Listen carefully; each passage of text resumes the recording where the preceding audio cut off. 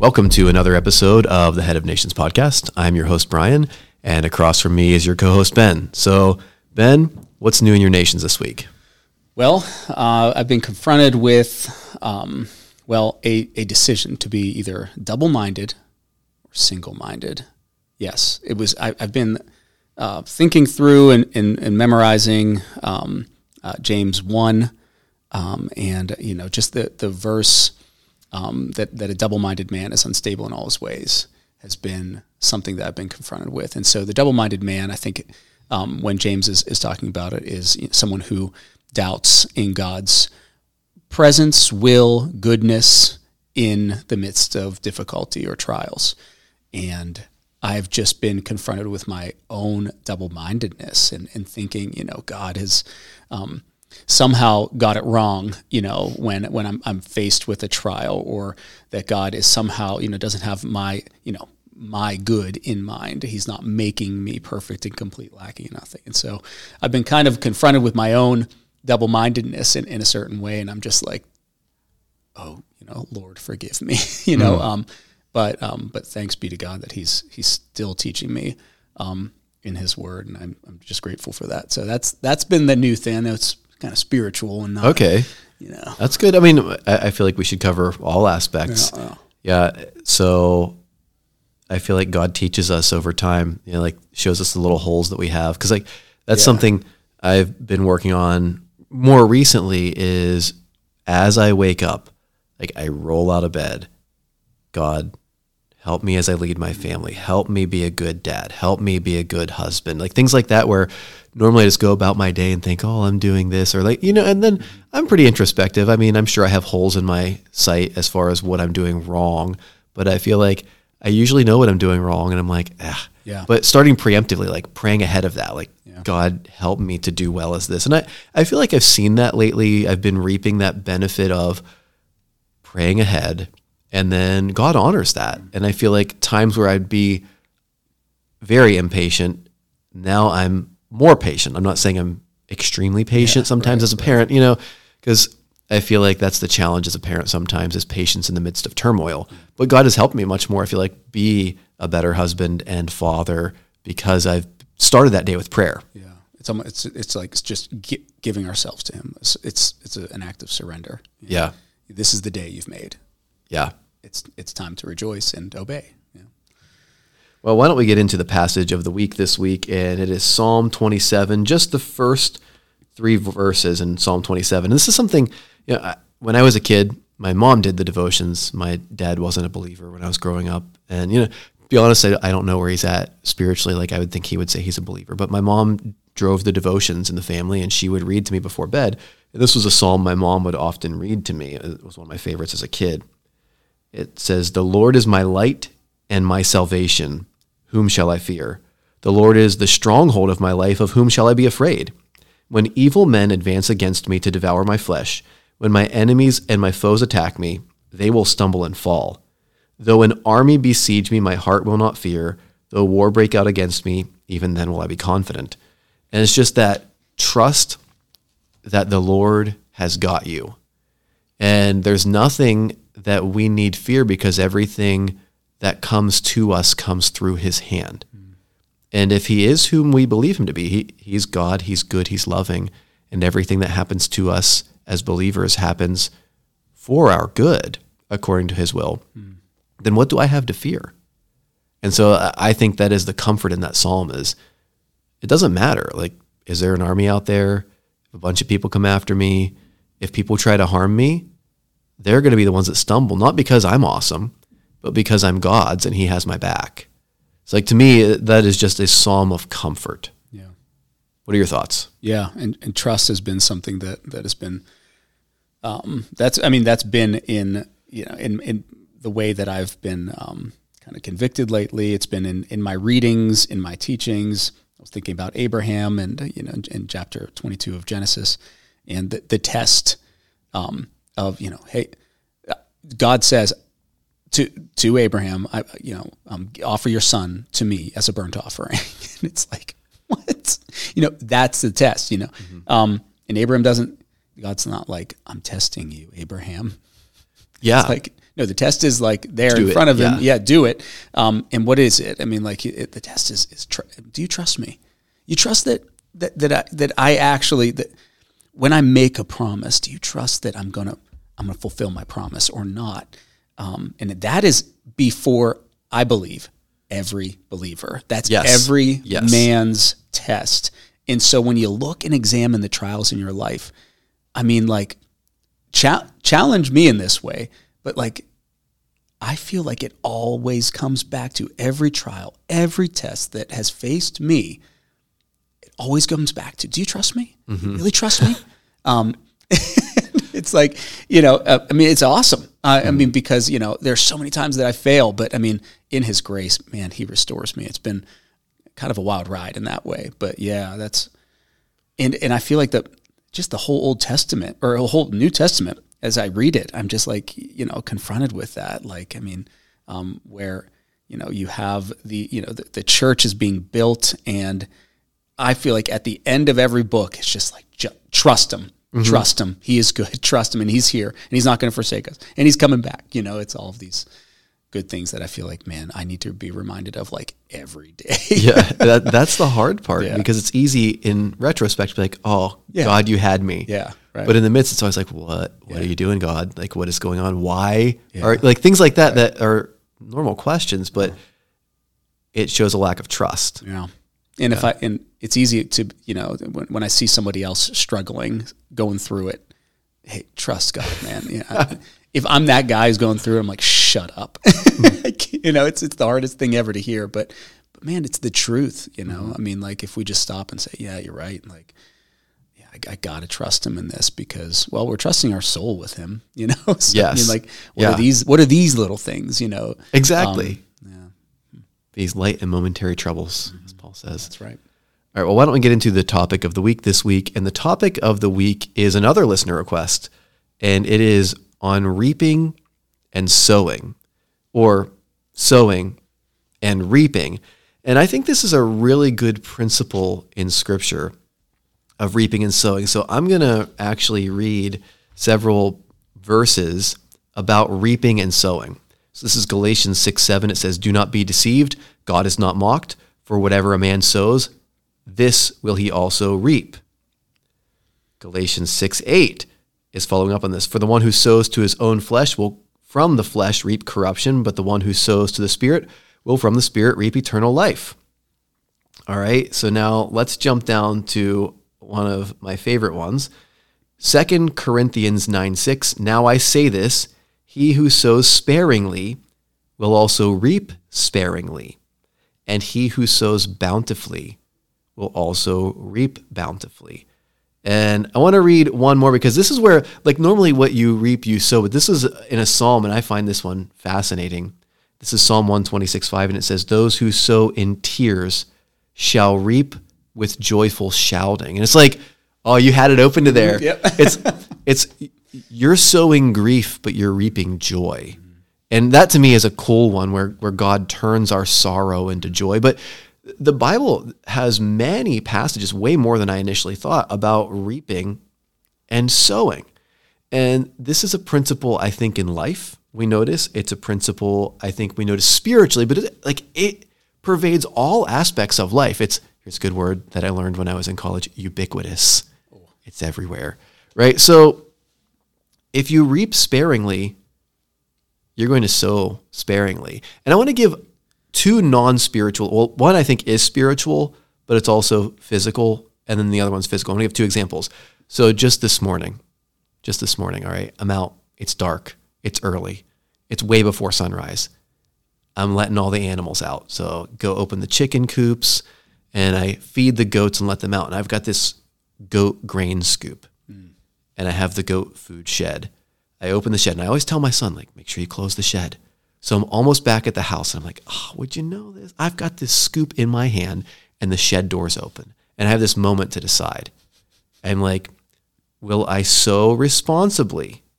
Right? I've told my son to do this. Am I going to hold a double standard, or am I going to sow righteousness, as in doing right? Mm-hmm. And in this moment, it's a spiritual issue as well, to me. Like, it goes deeper than just putting the scoop away, because then I'm being hypocritical, right? And I'm holding someone else to a standard I won't do myself. And I feel like that's sin. Hypocrisy is sin. And so begrudgingly, I turn around and I walk toward the shed. Now, this is just cool. I'm not saying this happens all the time. I'm walking toward the shed and shooting star goes right in my line of sight, right where I'm walking. And I was like, oh, that's sweet. Thank you, God. Yeah. Like, that was the reward. That was the reward in that moment, was like, you got to see this beautiful thing that I created that probably no one else at night, that in the morning had seen. You know, it's way before the sun's up. I got to see something special. But it wouldn't have happened had I not been obedient. That's pretty cool. Yeah. The other one I have is physical, and I have been working for a month and a half now on a very specific position in jiu-jitsu because I keep getting wrecked. I look back, I have notes on things I want to improve on. I looked back 2 years ago. I wanted to improve in this specific position. And everyone else is trying to improve at the same time. So the people who are crushing me there are still crushing me now. And I'm like, I'm not getting any better. So I'm like, I'm dedicating 3 months. I've dedicated 3 months to this specific position and getting better in it. And today, just this morning, someone that normally just trounces me, they're like, you are becoming really frustrating, right? Like I'm not beating him yet, but I'm stopping him. And so I sowed, and listen, you know what I sowed in? I sowed in suffering. Honestly, truly, I sowed in suffering because I'm not great in this position. I was getting passed. I was getting submitted. I was just getting crushed. I sowed in suffering. And I'm just now starting to reap incompetence. And so those are two practical examples, non-spiritual examples of just in other areas of life, although the one was semi-spiritual, of reaping what you sow. Mm-hmm. And I want to hear what your thoughts are. Yeah. Then I want to talk about sowing generously. Yeah. Well, before we get to like sowing generously, I was just thinking, you brought up Psalm 126, and I was thinking about those verses, those who sow in tears shall reap with shouts of joy. This is probably like, well, this is kind of like going in a different almost a different direction, but and so I don't want to take us too off topic. But when I read this, I'm reminded of this book that I read about. It was the Second Great Awakening, and it was on the front of the book is this verse: "Those who sow in tears shall reap with shouts of joy." And what's interesting is that for the revival, and this was like the documenting the actual firsthand accounts of revivals that were happening in Wales and Ireland and that in that region of the UK. That was their rally cry. It was these people that in the culture then, you probably know more about it than I do, but seemed to be just given over to just gross sin, just and unchecked debauchery, where it was just alcoholism, adultery, prostitution. Just an awful time. And churches were empty, and churches met to have these prayer concerts just like once a week, and they would just pray for the gospel to spread in their communities, and they just kept on doing it. A faithful remnant, like 10 people would show up to these little prayer concerts and sowing in tears, like, for their neighbors and for their family members. And all of the sudden, dramatic things started to happening where it was like people just started coming to church by the thousands. Yeah. It was like, what? And so it's like, it's amazing when the faithful continue to obey, not in dramatic, displays, not in like these, these crazy charismatic worship concerts where we're, advertising and putting all this money and effort into it, just doing the basic things, just getting together and praying. And we don't do that. We don't believe, because we don't really believe that God could actually work like that. Mm-hmm. But when you look at the awakenings, that's kind of what happened, where people sat together and just appealed to God on behalf of their neighbors, that the gospel would be known in our communities. And I just think, like, when I think of Christians today, when I think of even myself, I'm like, do I get up for prayer? Do I pray with my brothers and sisters about the desperate situation that our society is in, where people they don't know Christ, and the weight of glory is, man, it's heavy, like, Yeah. Do we see people as, as those who are destined, for destruction in any way? So when I think about reaping, I do think, I think that, how am I sowing in prayer, with my community? What are we going to reap as a church, Yeah. Anyways, so that's, And I think that's awesome. Like spiritually, on all levels across the board, but spiritually, you can't sow sparingly and expect to reap bountifully. Yeah. So like, am I submitting to Christ? Right. Am I obeying Christ?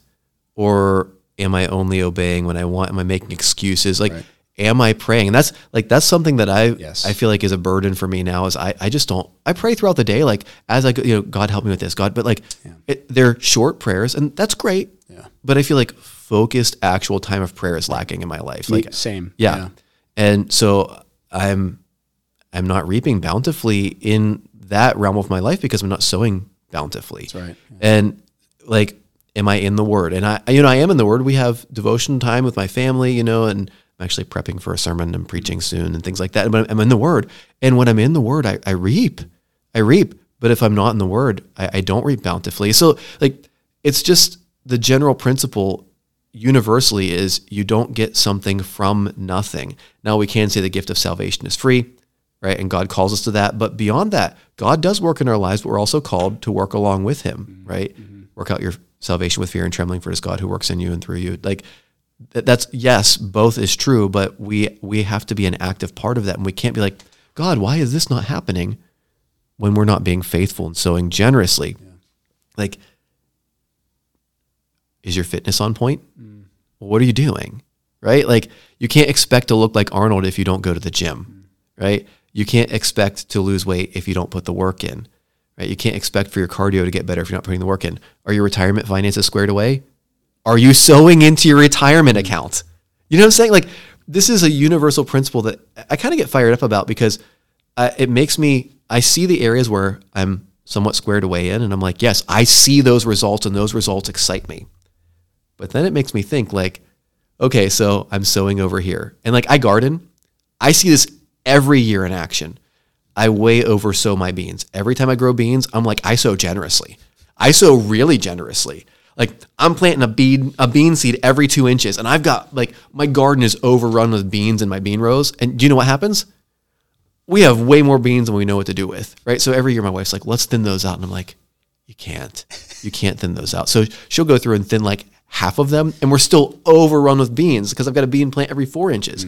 I sow generously and we reap generously, but it's that way in all aspects of life, usually, right? I'm sure there are exceptions, but generally you reap what you sow, and that's in all aspects, spiritually, financially, in relationships. Like you can't expect a relationship to be great if you're not investing time in it. Like husbands, you want a good marriage? Are you actually investing? Like, what are you sowing into the relationship? You want to have a good relationship with your kids, fathers? What are you sowing into that relationship? Like, if you're an absentee father, don't expect your kid to be excited to be around you when he's 10, when he's 12, when he's 15, maybe when he's 8, right? Like, you have to sow to reap. Cats in the cradle. Yeah, man. Silver spoon. That's a sad song. That's a sad story. We brought that up on another podcast, but man, that just like, it breaks my heart. Yeah. But I think about that. Yeah. I think about that as a parent, like, because I've got stuff going on and I've got stuff that I like to do. I've got, we've got the podcast, I've got church stuff I'm involved in, business stuff I'm involved in, I've got work that I do. And then but then am I spending enough time with my kids? So like, sometimes I only get to jujitsu once a week because I'm like, I'm spending time with my family. I've hardly seen them this week. Or like, am I spending enough time with my wife, with my kids, with my family? Like, because time is finite.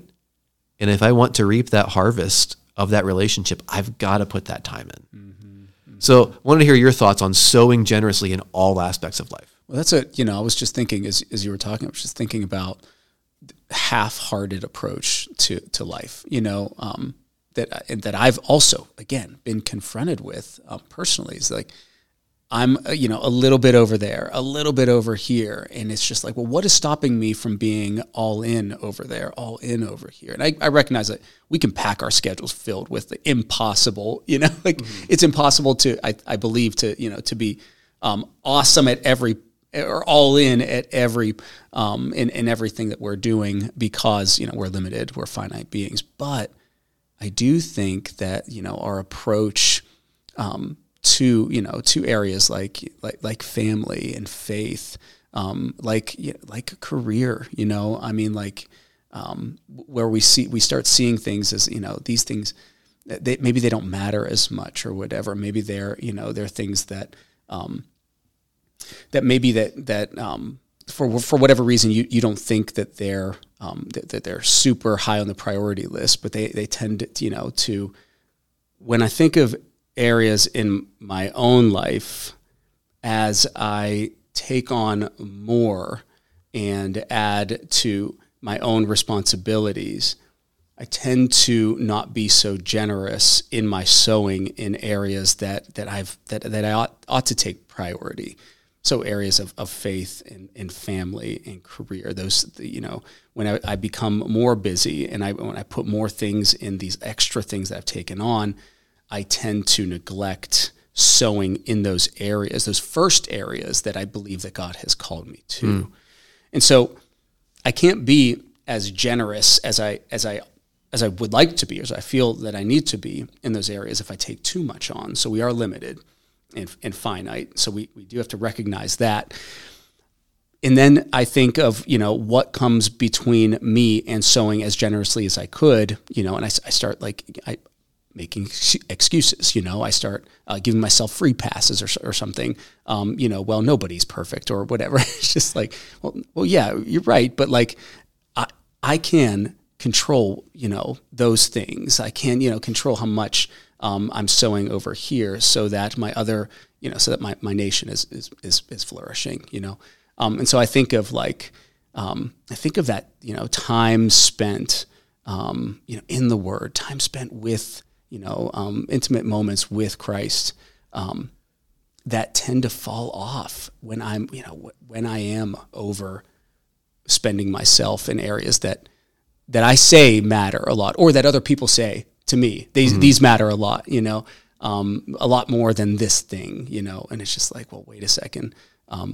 They don't, Christ he's all, and he has called me to put my family in my life, to disciple them and to show him, himself through me to them every day. And, when I am not so generous in my sowing, the things that matter most, they do suffer. Yeah. That's a good way to segue out of this to end the show here. That's so generously where it matters. So generously where it matters. And if you need wisdom for where that is, pray for wisdom. God will honor that. Well, we thank you all for listening to the show this week. If you like the show, feel free to leave a written review. And if you would like to contact us, go to our email address. It's info@headofnations.com. And if you would like to support us, go to the website, headofnations.com. Thank you to our supporters. We're just getting ready to renew our website subscription for the year. So appreciate your help. That's enabled us to do that. And other things that are going to be expanding the show that we'll be talking about in the upcoming months. And as always, remember, we are the head of our nation. So let's go live like it. Until next time.